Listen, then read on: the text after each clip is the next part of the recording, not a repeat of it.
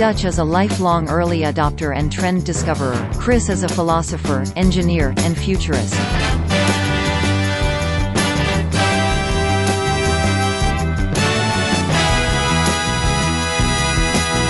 Together, they are oddly incorrect. Can't be you. This is 5 minutes early. Well, 5 minutes early? I can't be 5 minutes early? Come on. No, not and be Chris Calabucas. So this is what clone is this? Well, my last meeting ended a little early, and I noticed that you had entered the room, so I thought, hey, why not start a little early? Why not? Yes, that's totally fine. You know that. How are you? Were you giving me grief? Because I'm busting your chops. I'm pulling your chain. No, I'm doing fine. How are you doing? You still in Texas, man? What's going on here? I'm still in Texas. But to bring you up to date, is I think she's still waiting for the house to be inspected. They hope that it would happen Friday or Monday, but I haven't heard from her. So my guess is it didn't happen. So why is it taking so long? This sounds crazy. This is not COVID backed it's not. It is the COVID. It is the COVID it's the COVID backed everything up at the county, which doesn't make any sense to me because she was booked to do this. And I believe they're just March blaming 20th. COVID for everything. And my guess is they're probably like the school teacher unions is the least amount of work that they can get by with is what they're going to do. That's right. And they can blame it on COVID, and we will never be able to check. No. So, well, we would be if they used, proper protocols like timesheets and project codes. Oh yeah, but that's going against the union, though. Oh yeah, isn't that going against the union? No way. Well, I don't know if it's going against the union, but I can see why they wouldn't want to use it because don't you agree that like that's one of the institutions that needs to go away? Unions in general, period. Especially public service unions. Well, those public service unions gotta go. Public service unions, I can see that because they are so far. They are like riding on the golden parachute of everything. Yeah. I mean, they live better off than the people that pay their salaries. All of them do. Oh yeah. So there's that.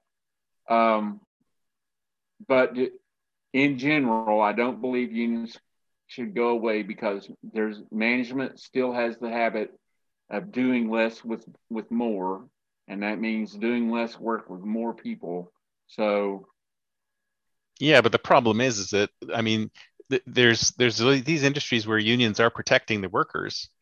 I think they're almost few and far between, aren't they? I mean, are these unions actually doing a good job of protecting the workers, or are they just lining their own pockets? Here's more corruption. You finally got they're lining their own pockets. I do believe that's true. I think I've told you about I think we've talked about this before, is that we had a work stoppage there at the hospital almost lasted for a year. And in California, when I was there, this was 2001, I think. Yeah. It was against the law to have a strike, but you could have a work stoppage. But you had to notify them that you were not going to be, or the employees were not going to be there for a certain amount of days. Mm-hmm. And so this went on and off for about 8 or 9 months, that's the best I can remember. Mm-hmm. And they were getting ready to leverage it up and do a 2-week work stoppage. They had leveraged it up to doing 3. I think they were at 3 or 5 day work stoppages, but they were getting ready to do a 2-week work stoppage, and it was settled. The problem being is probably about a month and a half, somewhere around 6 weeks, we heard that the union jacked their union dues up, and it pretty much erased all the that's the way it came down to me. It was pretty much erased all the gains that these people had to put up with to pay the union dues. Wow. So the union basically said, "Oh, okay, it doesn't matter what you get in an increase. We're taking all of it." Pretty much. That's the way it came down. It's sour. Jeez. Oh man, and this is SEIU. So every time I see SEIU, I'm like, crooks. Yeah. The minute I see it, it's crooks. Come They're on. crooks. They're all crooks. I mean, name one union that's actually in good shape. I think they're all the same now, right? It's just as they're Well, just as corrupt as management. I mean, I don't know. Yes, they're both. Yes, they are. They're both institutions, and the people that are getting squeezed are the people who pay their. It's just like politicians. We pay their wages, but they're screwing us all the Yeah, time. they're supposed to be representing the workers, but they're right, not. but they're not, and so what?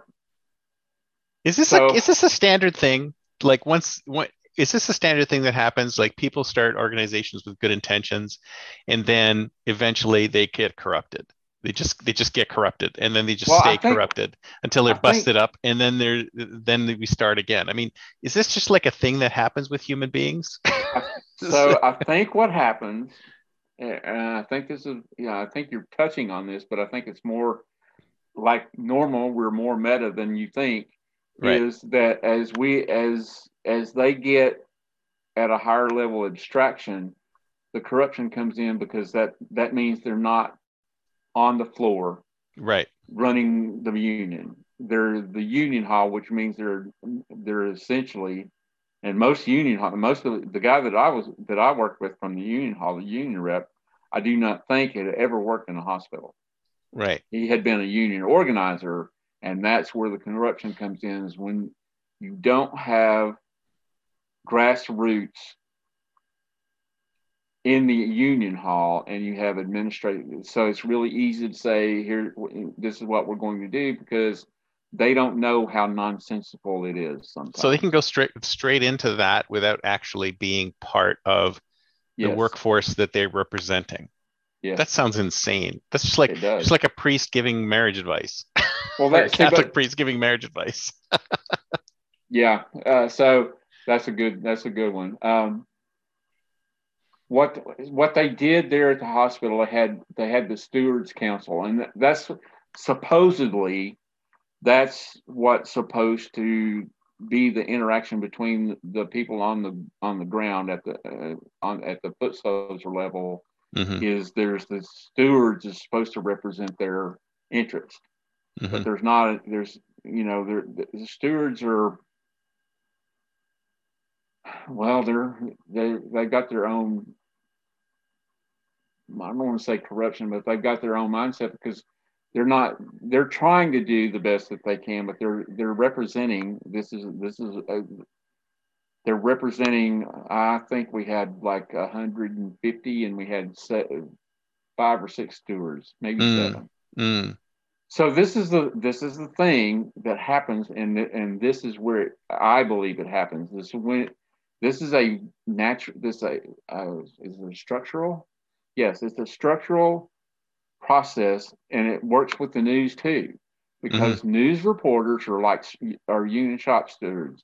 They're representing mm-hmm. the news sources, but they probably have talked to 5 or 6 sources, and probably have hopefully they got 2 or 3 hours of tape that they have to summarize, and it's the summarization that gets pushed up, and it gets summarized. And so you've heard, this to be true in an organization. So you write your report, grass level. You're the, what do they call it?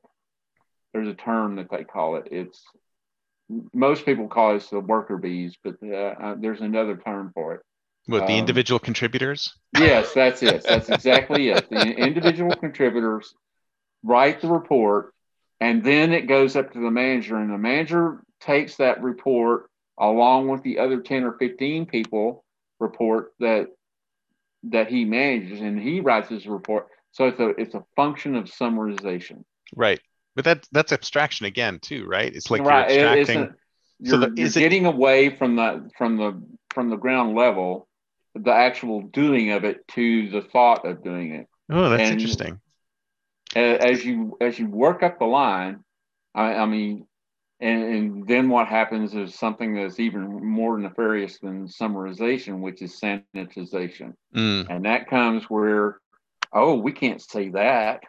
So they change the word. They do the wordsmithing on it. And because that would make me look bad, or make my group look bad, or well, whatever. It'll look, a lot of that is not. I'm going to give them the benefit of the doubt. It's not that they're going to look bad, is that managing up is an art, and so you know what you know how to couch the language to your supervisor to where you can kind of push it through. Is it so this goes back, is it accurate? Well, at that point I would say it's not accurate, and you're pushing something that the worker bees would go, that's not right. So it's being dishonest, basically.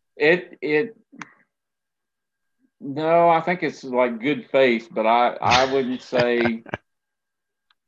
But going back to decisions are made on that information, especially when it gets high enough. If it gets high enough, that thing is so if it goes high enough, and unfortunately, this is a function of leadership too. Is leadership does not have the time to go down and check to see whether this is an accurate representation of what the worker bees are working or the individual contributors working with. Yeah. Well, it's like the premise for that show, Undercover Boss, right? Yes. So we had what were called skip level lunches, which were ridiculous. Skip level lunches. That's they actually call them that. Yes. So what they would do is your director would meet with you and your manager wouldn't be in the room. That was a skip level lunch. But that must have been a really awkward conversation. It was because most people dealing with information, and this is my take on NASA is the very first thing that they do to deal with information is they don't deal with the information, they deal with the source. So, and I've seen it enough to know that this is like the first cut of the information is who said it. And if they said it and they're like not a reputable character, or they got some credibility problem or something, whatever, that's what they all say, and they dismiss it out of hand. So it won't get done. It won't get addressed because so and so was a bad messenger. Right. So the source is important to them. Yeah. Not to me. To me, it's the message. Yeah. I don't care who says it. Check the message out. And, well, yeah, because it doesn't matter who says it. It could be really important. Well, if anyone could raise the flag. Correct. If I believe when we talk about the marketplace of ideas, you have to be able to champion the idea or take down the idea, regardless of where it comes from. Yeah. And I'm not going to say I'm totally a virgin on this because I have my sources that I look at and oh man, I can't believe they cited that place. What are they thinking? I'm not going to give them the time of day. And unfortunately, I don't know where you're at, but I would imagine we're pretty close to the same thing, that we don't take anything off the news at all. I can't remember last time I watched a newscast. No, I don't trust a year. I don't trust anything. Well, I trust nothing.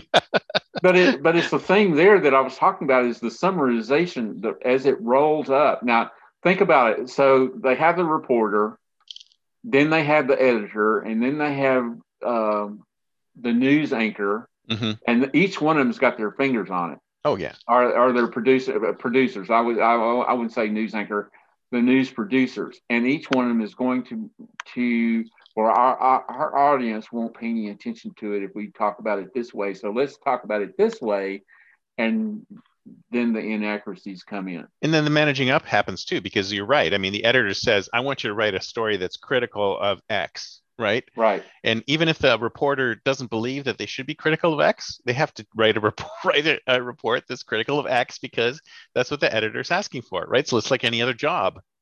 You have to do what your boss is telling you to do. Well, you're getting on that little note that you asked me about.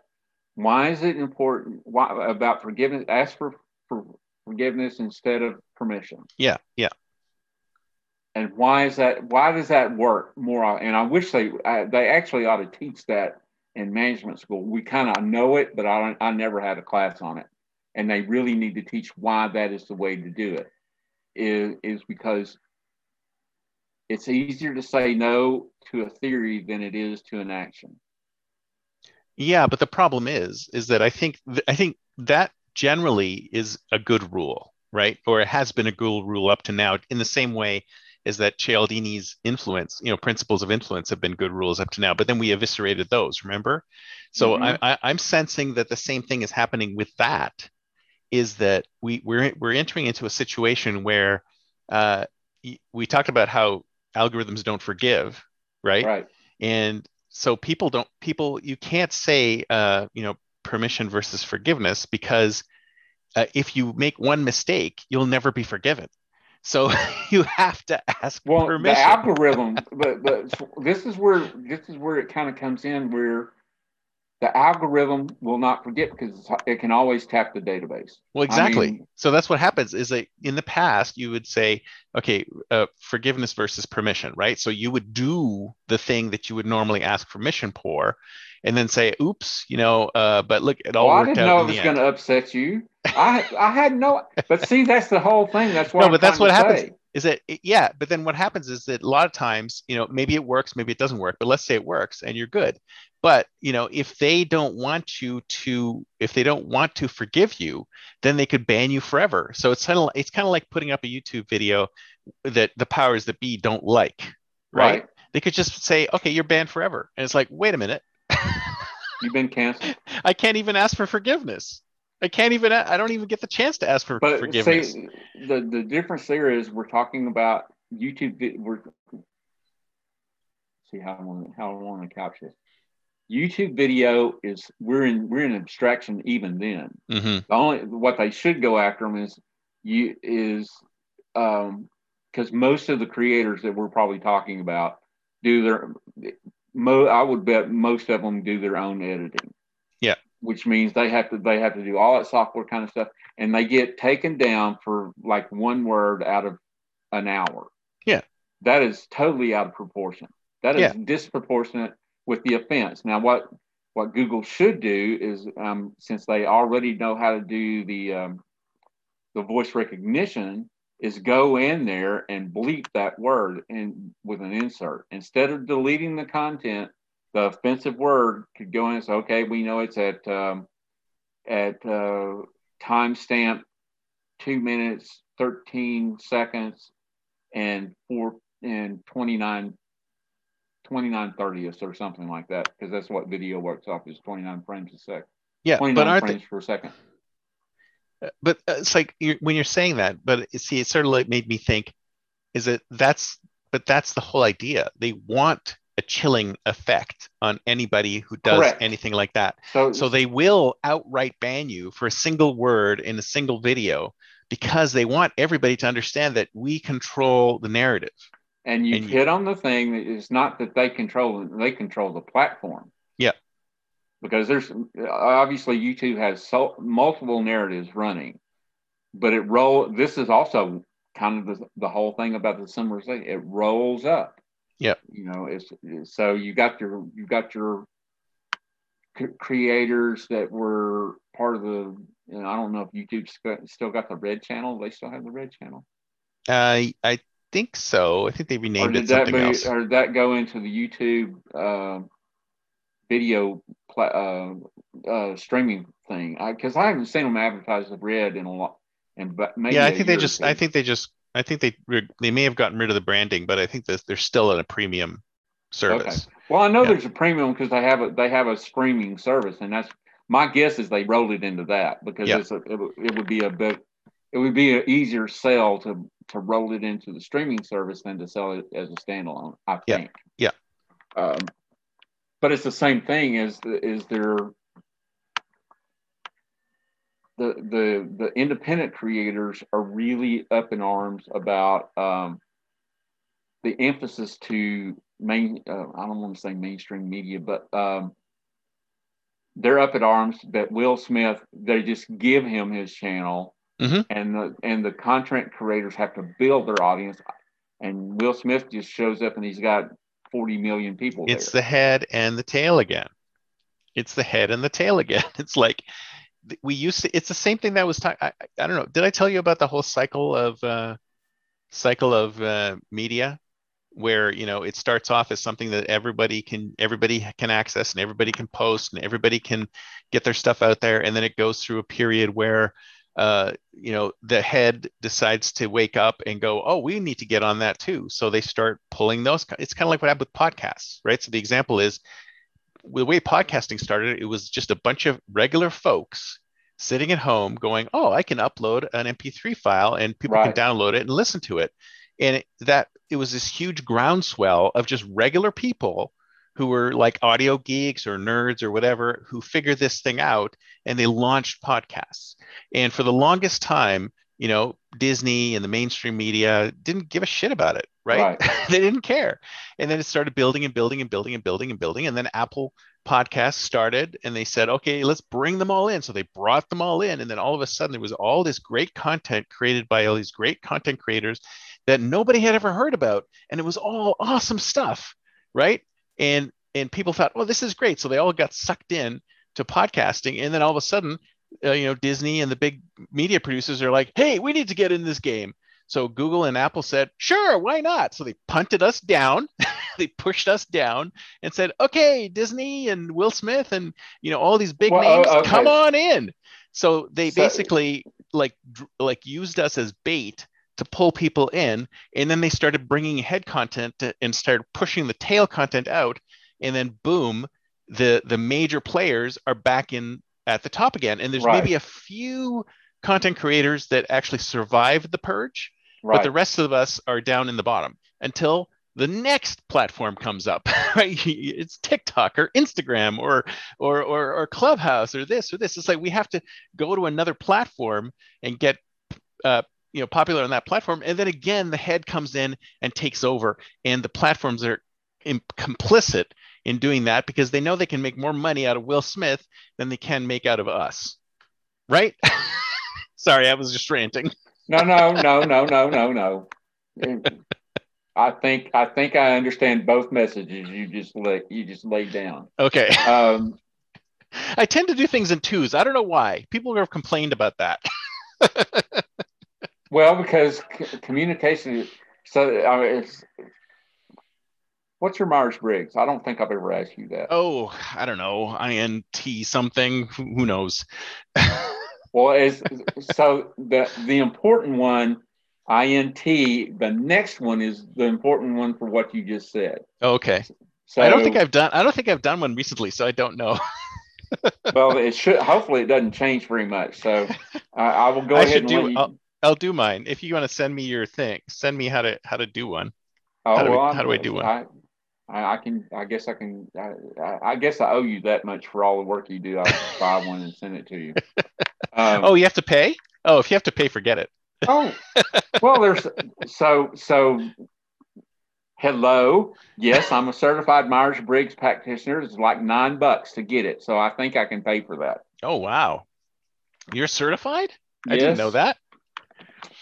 Not certifiable, just certified. Yeah, well, that's questionable on both of those. So, but what you're talking about there is privilege. Mm-hmm. What you've touched on with Will Smith and the big name, they are privileged because they didn't have to go through building an audience. Yep. Because they already had one. They're using their fame, and it's transferring into different mediums, which I understand how that works, but they don't understand the work that goes through to build up that audience. Yep. Because it's basically been given to them the minute they almost the minute they get on a broadcast TV show or even broadcast news. You're given an audience of probably multiple hundreds of thousands, if not millions. Yep. And the average creator is left in the dust, and a lot of, the way I think of it is I don't even like to use the average creator. The content creators who are out there and may have developed their networks of sources that give them reliable information, much more so than reporters who were sitting there with Google and saying, okay, well, so-and-so interviewed them. I know them. They do a pretty good job. So I'm going to source their information, whether they did the on the ground reporting or not. And I think that's a lot of what's happening now is it's copycat reporting. Oh, totally. It's copy and paste. That's all it is. Maybe not they quite get their that, but talking points for the day, and they say, "Well, how am I going to rewrite this so it doesn't sound like everybody else?" Talking points for the day means it's going out, but narrative. So let's look at this and let me think about this for a minute. Talking points for the day is this is the message we need to push, and this is the framework that you need to pull everything towards. Yeah.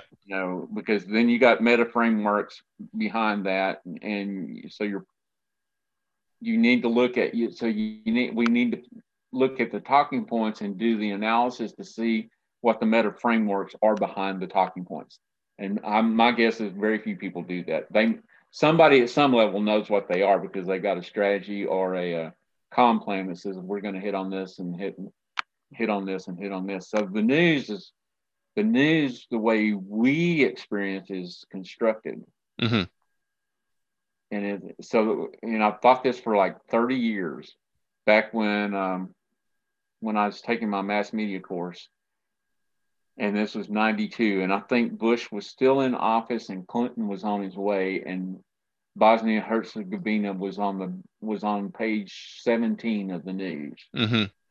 So what it taught me is there's something bubbling up that they can pull forward if they want to. There's always something that can bubble up, and then they make it a crisis. Yeah. So most of the crises we've had in our lifetime were created. Oh, totally manufactured. Yep. Totally manufactured.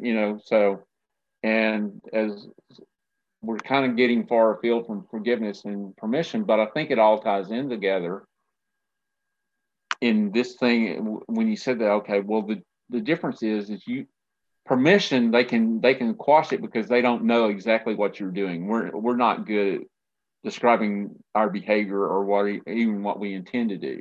Because I always think about this is when you're building a house, you have the architect, and then you have the carpenter, and in between you have the contractor. So the architect puts together the theory, the contractor modifies it based on cost and all this other stuff, materials and logistics and all that kind of stuff. Then you get down to the carpenter, and he's the guy with the level to make sure that the boards that the studs that the contractor put on paper are actually level. So it's as even so you got the theory that refines down to the carpenter level, and you've got to think that whole thing. I believe you got to do that. And the problem with asking permission is that any step along the way, they can say no. Yeah. But if you've already done it and it's appropriate, it solves the problem or gets the desired results, then you're more likely to get forgiveness than you will permission. It's easy to say no. And I used to tell my students, I said, the most common response to any question ever asked in the history of man is no. I believe that. And yes, which is what most people are. I play with this all the time. So I have a form of questions I will ask is Joe Biden. So it's an assertion followed by a comma and yes or no, which is the question. So Joe Biden is the president of the United States. Yes. Or Joe Biden is the president of the United States. No. It's intonation, but I play with this all the time because I guess I don't see it very often, so I'm not going to say it's my own construction, but it's an interesting way to get an assertion out there and then question it in the same sentence. But see, the problem is that I think we should now that you're making me think about this, maybe we should just go meta on the whole statement and say that neither works. Right? Because permission doesn't work. And then forgiveness doesn't work either, because as soon as they see what you've done, they won't forgive you. So it's say it's easier to ask for permission than it is forgiveness, but sorry, forgiveness than permission. But if you never get forgiven, then what's the point? Like neither one of those things will work. Well, Yes, you can't ask for permission. You have to go ahead and do it. And the corollary to your example is that, yeah, what if you had an architect and a contractor and a carpenter build a house without a permit, right? The city can come in and just tear it down. right. So the house is built, but it's only temporary because it can be torn down. So It could be the same way. So at the extremes, yes, they could do that. But they could tear it down even like let's say they had inspectors come in and they said, yep, this is sound, it works great. But since you didn't have it permitted before you built it, we still have to tear it down. Right. Because the foibles of, oh, you pissed me off, or you didn't go follow the rules, blah blah blah, right? I would say it's the insurance, because we cannot certify it. The insurance company is not going to cover it. Yeah. And if we had a fire or something, who's going to pay us for fighting the fire? Yeah. So, or they could come up with a myriad of reasons. Big thing. So yeah, they could come up with a myriad of reasons for why it should come down. But it's the same thing. Which is exactly the thing that I'm saying is this is why you don't ask for permission, because this permission is never given, whereas forgiveness is sometimes given. Right. Well, so remember what I was saying. The behavior is done. It's already done. Now you're bringing in some cows out of the cows out of the pen. So it's already done. The house is already built, and it's already done. So now the powers that be are pissed off because you didn't pay for the right to build the house. Yeah. And also, because you got to pay for the inspection too, to see if it's certified for occupancy, was the problem that Rose is having out in California. Yeah. So you're paying for things that I would like to know, what's the real cost benefit for me to pay you to certify my house with occupancy. Right. What is the cost benefit to me as the owner? Yeah. Because I can see the cost benefit to all the regulatory crap that's that's a cash cow to them. Oh yeah. I guess. Absolutely. And an employment plan. Mm-hmm. So we touched on some really. I think we touched on some things. No, but go ahead. But I'm trying to think back what we touched on. No, I'm talking about I know. Go ahead. So years ago, the metaphor of Cartesian space, the four quadrant. Think about this: is Excel only deals with one quadrant. Mm-hmm.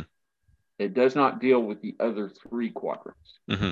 We kind of infer that it does, but it doesn't really do it. Because you can't have a negative in Excel, really. Mm-hmm. So I was thinking about this, and so the ideal, and my idea is that line on the XY axis that is one Y up and one X over is the ideal thing. You just extrapolate that all the way out to 10 units up and 10 units Y, 10 units X. And so it's a 45-degree angle, right? That one line, that's the perfect output. Think about that quadrant and how much other space is not the perfect output. Right. And that's what we're talking about. 99.99%. Yeah, like huge amounts. That's what we're talking about. Asking for permission is all around that perfect line. Mm-hmm. And so if we were to make that metaphor into our discussion, the perfect line would be, it's done. Yeah. And forgive me that I didn't hit the 99,000 other million points that you have. Okay, so you're right. So I think you're right, but permission is sometimes given, though, right? It is. Permission is sometimes given, so it's a crapshoot either way. So the statement, it's easier to forgive than it is to permit, is actually incorrect because it could be just as bad either way. It could be. Yeah. But so okay. So now, did we talk about the student? Did we talk about the fairness thing? It seemed like we did. The fairness thing. Okay. So my lesson in fairness was when I was a TA working on a master's, I had this young lady come to me and she wanted me to change the grade on one of her pieces. Did we talk about this? Yeah, you told me about that. So the thing is fairness. Okay, so we, the powerless, are going to ask for forgiveness from the powerful, so they'll be fair. Mm-hmm. You understand? I'm putting all this kind of together. Yep. And we don't have the power to get permission, but we have the power to ask for forgiveness. Mm-hmm. Mm-hmm. Because it's already done. Yeah. And if it's done, it may be not done the way you want to. And this is the way I think about this stuff a lot. And in fact, my little sister had a good thing this week. She was out there scrubbing the front porch with a whisk broom. And what she wanted me to do is go into the kitchen and get her a scrubby pad. Mm-hmm. And I'm like, nobody's going to care about that. And I said, this is your perfection this is you trying to be perfect, which I don't believe anyway. Oh, perfection doesn't exist. No, but there are people who believe that it does. Well, I know, right? They come up with this. And I had this when I had the work relation too at NASA. There's a lady that would hold on to a document. Well, it's not ready yet. How do you know it's not ready? Nobody's seen it. It might be ready. We don't know what it has in it, which we're waiting to find out what it is. It's not ready according to her standards. Exactly. And so it's a control thing to me. Yeah. It's a power and control thing. She had the power to say that it wasn't ready and control over the access to the document. And it was so frustrating because we've been waiting for this document for like weeks, and I'm like, Cynthia, whose standard are you using that it's not ready? Yeah. I said, who is that? And I could never get that it was hers, but it was hers. Nobody else had ever seen it. I said, and this happens so much. And this goes once again, that we're all detail oriented is what details you're oriented to. Mm-hmm. And then I'm sure I drive my sister crazy because my sister, and since we're dealing with my realtor is the same way. They live with details. Mm-hmm. Mm-hmm. I could give me the ballpark figure so I can make a decision and get going. Yeah. Because you give me enough details, I will become indecisive. It's like, but if you give me the ballpark thing and maybe not a yes or no, but there's like very few options. Oh yeah, that's good enough. Yeah. Do you get like fixated on a specific detail or something, or is that what happens? Well, if there are enough details, I become over. So this is the problem with analysis by paralysis. Mm-hmm. I mean, paralysis by analysis is you have so many details. Which one is the most relevant one? Mm-hmm. And you've got so many, you cannot decide which one it is. And that's essentially what's going on when we're asking for permission. Going back to the quadrant thing, there's so many things that could go wrong, mm-hmm. not will go wrong. And people don't make that shift. Could versus will. Mm-hmm. And it takes me one of my favorite lines out of 12 Angry Men, and we probably talked about this too, is juror number 8 and juror number 5. Juror number 5 is the architect, and juror number 8 is Henry Fonda. I don't even know what he does. I think, wait a minute. No, juror number 5 is a stockbroker. Mm-hmm. That's E.G. Marshall. And they're in there, and Fonda keeps saying over and over, it's just possible. It's possible. It's just possible. And that's his thing. His whole thing is make it possible. Mm-hmm. But E.G. Marshall comes as, but not very probable. Mm. And that was such a good line. I use it all the time. It's, yes, everything is possible. We do not know what is impossible. In fact, that's really hard to come up with something that is totally impossible. Mm-hmm. But when you take it from possibility to probability, is now has a score. Yeah. You can put it's quantified. That's the way I think it is. Transition from qualitative to quantitative is when you go from possibility to probability. But is that an accurate representation of real life, though? Hell to be no. Quantifiable? It's a theory. But interestingly enough, I was talking to somebody yesterday about the philosophy of math, and I want to hit you with this because I had never actually thought about this.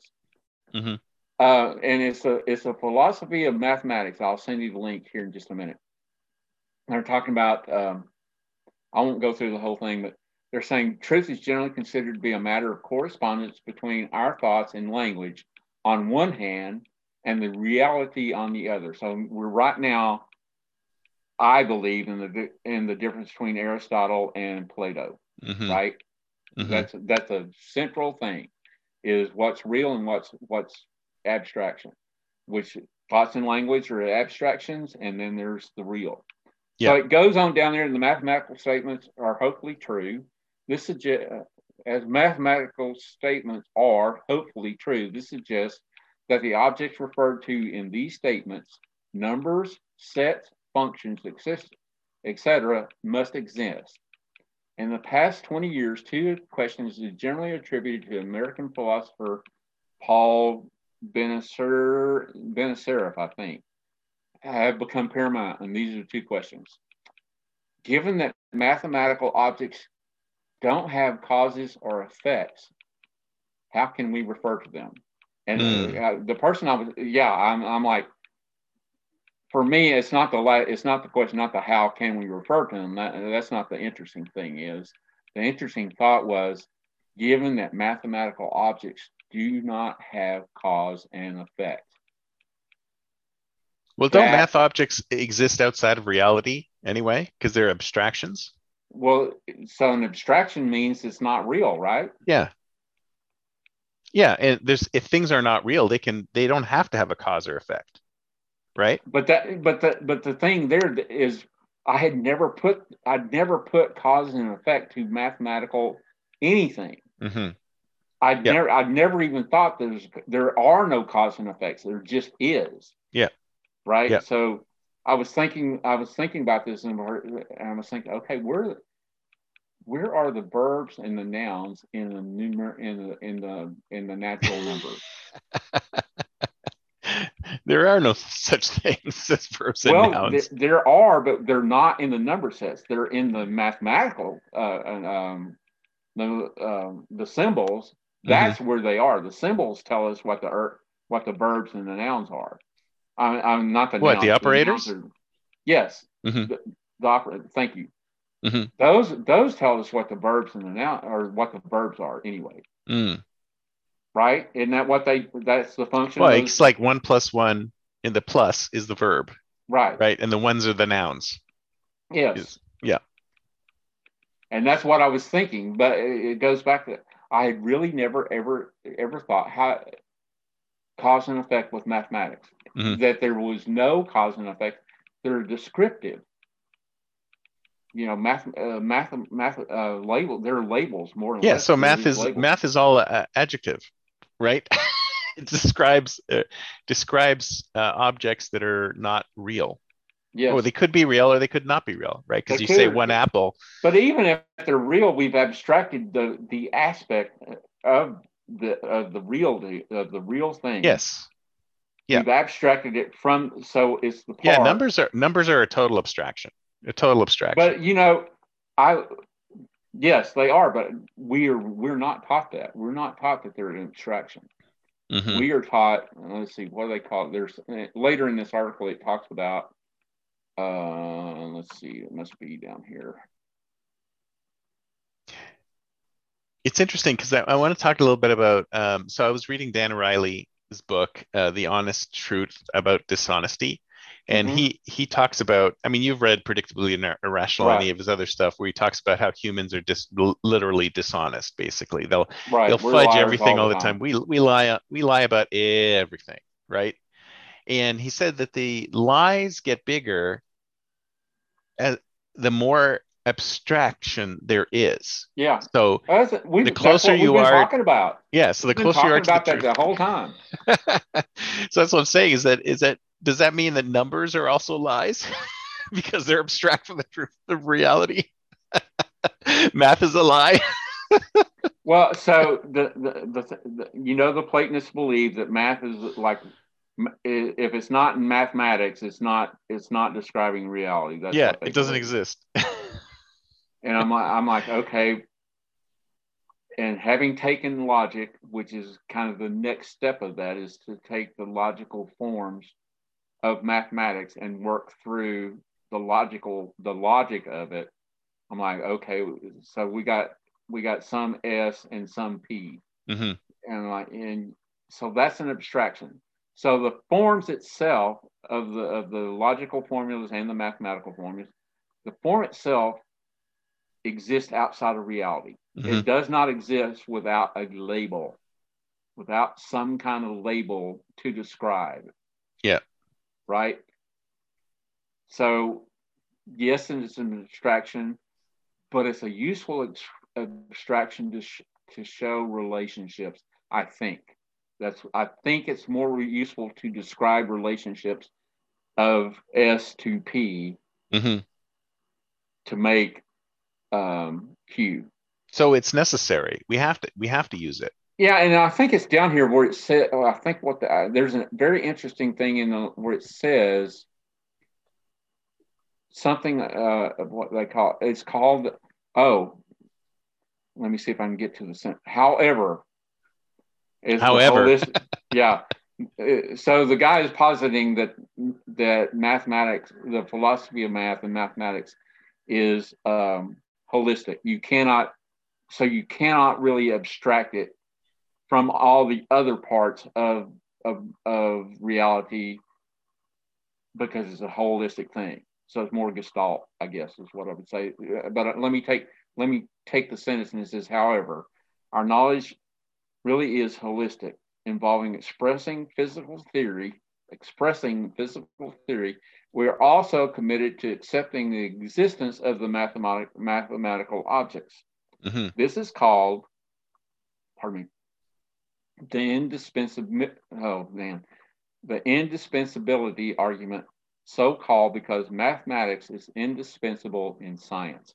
Mm. And I went, oh, so I never really thought about that, because I was trained in both. I will never be the quantifiable statistical scientist. I understand how it works, but I'm not that guy. But I do understand quantitative really well. Mm-hmm. How to do qualitative analysis, and people you have to start there. You don't start with the quantitative. You have to get in there where it's damn messy with Yeah. that qualitative stuff and parse all that stuff out so it makes sense. And then you can put numbers to it. Yeah. Yeah. So, Yeah. That's the only way to do it. it's a messy world. It's a messy world. So Well, did yeah. we So do anything? Did we hit on a lot of stuff? I mean, we hit on a lot of stuff. I mean, we were all over the world on abstractions, I think. but I mean,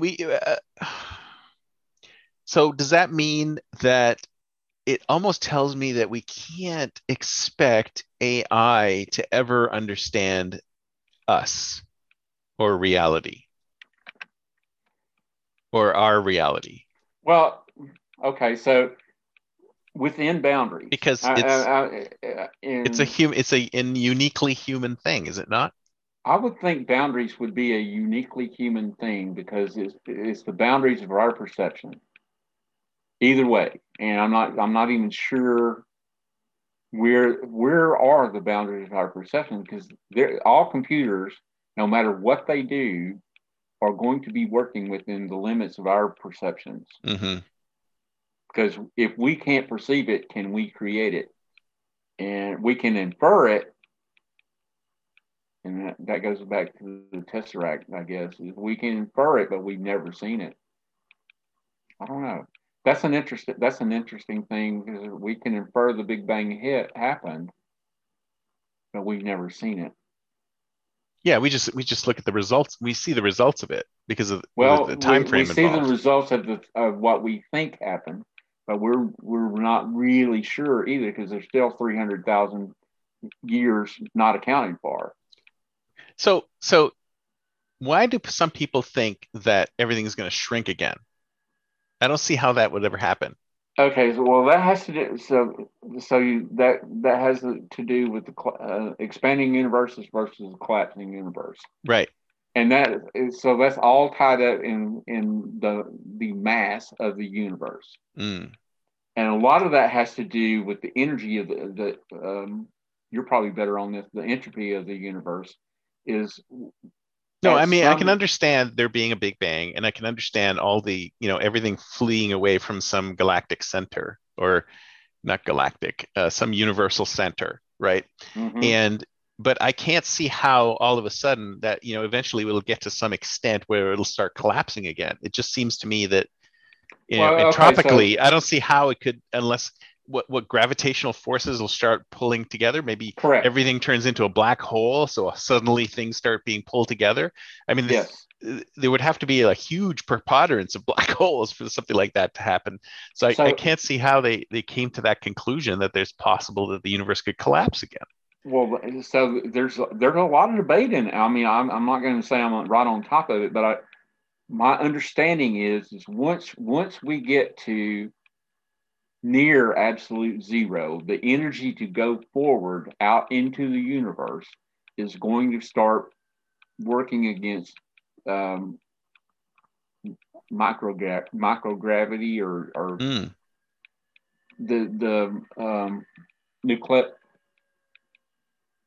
What do they call? There's a force within the atom that, the positive. We'll say positrons and electrons.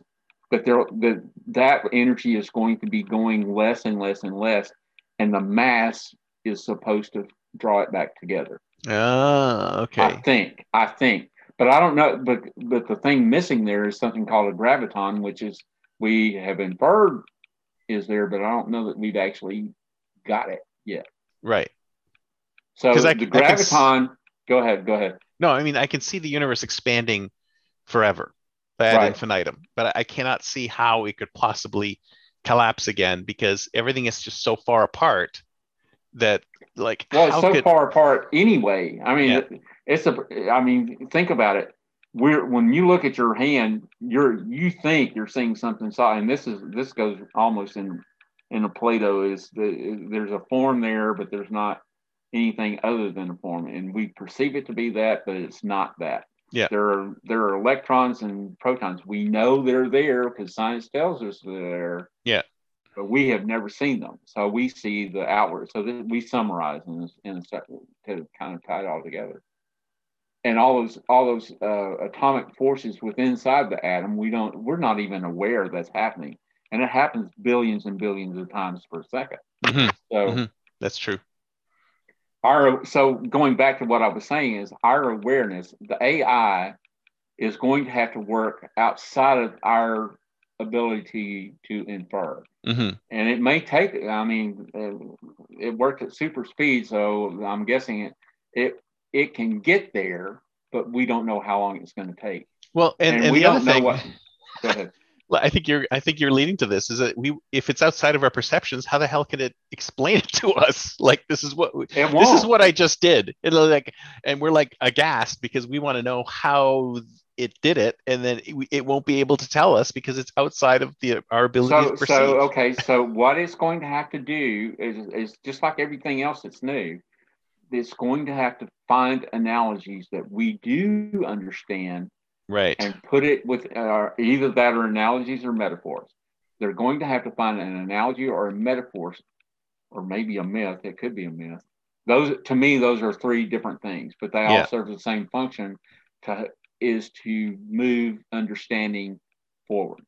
Yeah. And they serve different purposes, but their function is about the same. Yeah, because everyone talks about how AI has to be explainable, right? You have to be able to lift the hood and ask it, why did you come to this conclusion, right? And if it can't describe how it came to a conclusion, but it comes to a really good conclusion, then people are like, oh, okay, well, I need to know how you got there. Otherwise, I'm not going to trust this answer. But maybe it won't be able to describe it. Well, okay. So as you were talking right then, what popped in my mind is how many things do we have out there that we cannot explain, but we use them all the time?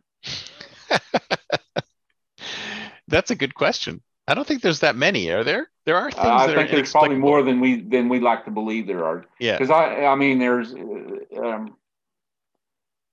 so YouTube, they have like several channels of things that we can't that they found in archaeology.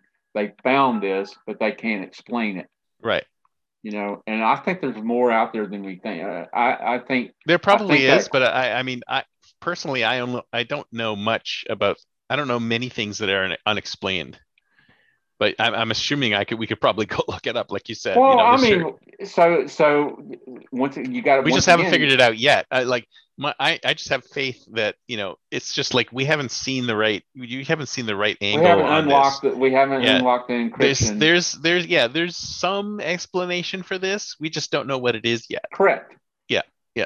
And our perception, but this is going back to your AI thing, is we haven't found the metaphor or the myth or the analogy that is going to allow our awareness to unlock. Now, I'm going to go with the DNA, the double helix, where he had the dream. I don't know. There's so much myth around this stuff, I'm not even sure. But at Crick, where he dreamed it of like entwined snakes or something like that, and then tried it out and it worked. Okay. Before he had that metaphor, it didn't make any sense to them. They couldn't describe it. But once they got the right one, then they were able to do it, and then it became useful to us. Yeah. So it could have been like God inserting the image into his head, or it could have been his brain sort of actually making the connections or whatever. So there's lots of things. Yeah. Could be any or all of that. And we don't know. We don't.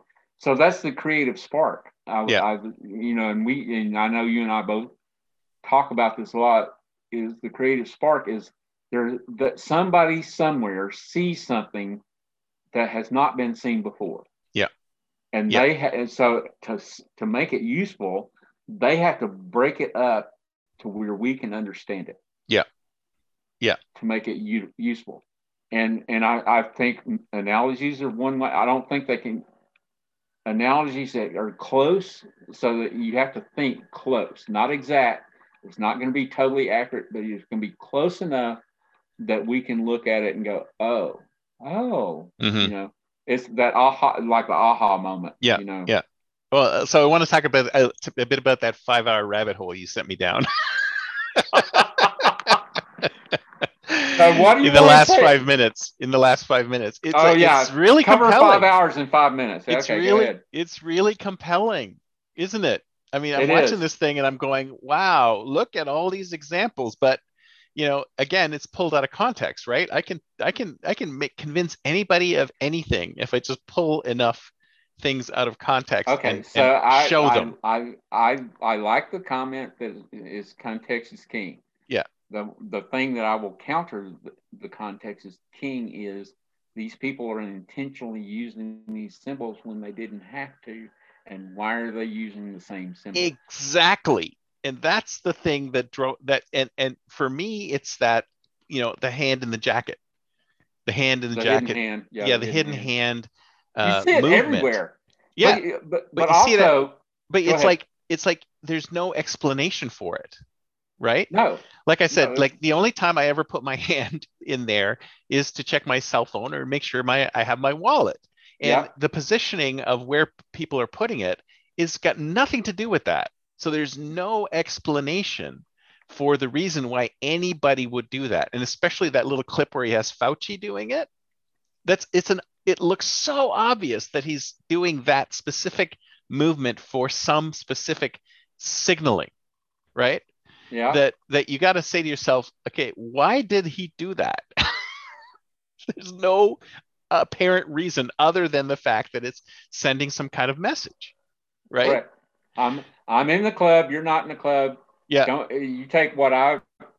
I'm just letting everybody know I'm in. Everybody out there who's in the club, I'm in the club too. Right. And so the handshake too. The people have shook my hand like that, and I think to myself, that's weird. So go ahead.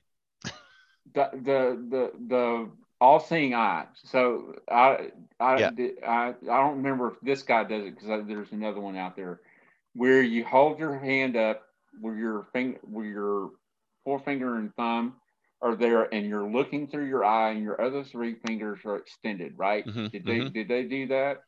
No, I don't think they did that. Okay, so you're looking through your eye, and your four fingers up. What that has been described to me as 666. Because the fingers, your forefinger make the bottom part, and your three extended fingers make the thing on the six. So it's like a spiral, right? And I'm like, oh wow! And I'm like, when they were what, about 2 or 3 years ago, when that was the symbol of white supremacy. Yeah. The OK sign was the symbol. It's not exactly the same, but it's close. It's the OK symbol was the symbol of white supremacy. I'm like, yeah, they're trying, oh man, so it messes with you. So go ahead. Well, Elon did that, right? At one point on Saturday Night Live. I mean, he was goofing around, and he was doing that, and it was like, aha, he flashes the white supremacy symbol. Yeah. I'm like, what? Since when? So how do you know he's goofing around? You don't. He may make it look like he's goofing around, but he could be in the club too. That's right. Well, there's actually, I don't know if you noticed the clip of Trump is there too. He was doing that handshake. Right. And I'm like, wow, there's the proof. It was all that messes with you. Flag. Oh man, I'm telling you, that messes with. When I saw that, I went, oh man. So they're all in the club, man. I don't know how much truth there is to this. We've touched on this in various things. When we talked about they have to destroy the grassroots culture. Yeah. Because they can't impose their own culture on grassroots culture. And we talked about this when we talked about destroying the Star Wars myth. They had to destroy it. Yeah. And they've done a really good job of it too. Oh yeah. Yeah. It continues. It continues. Well, it continued with them.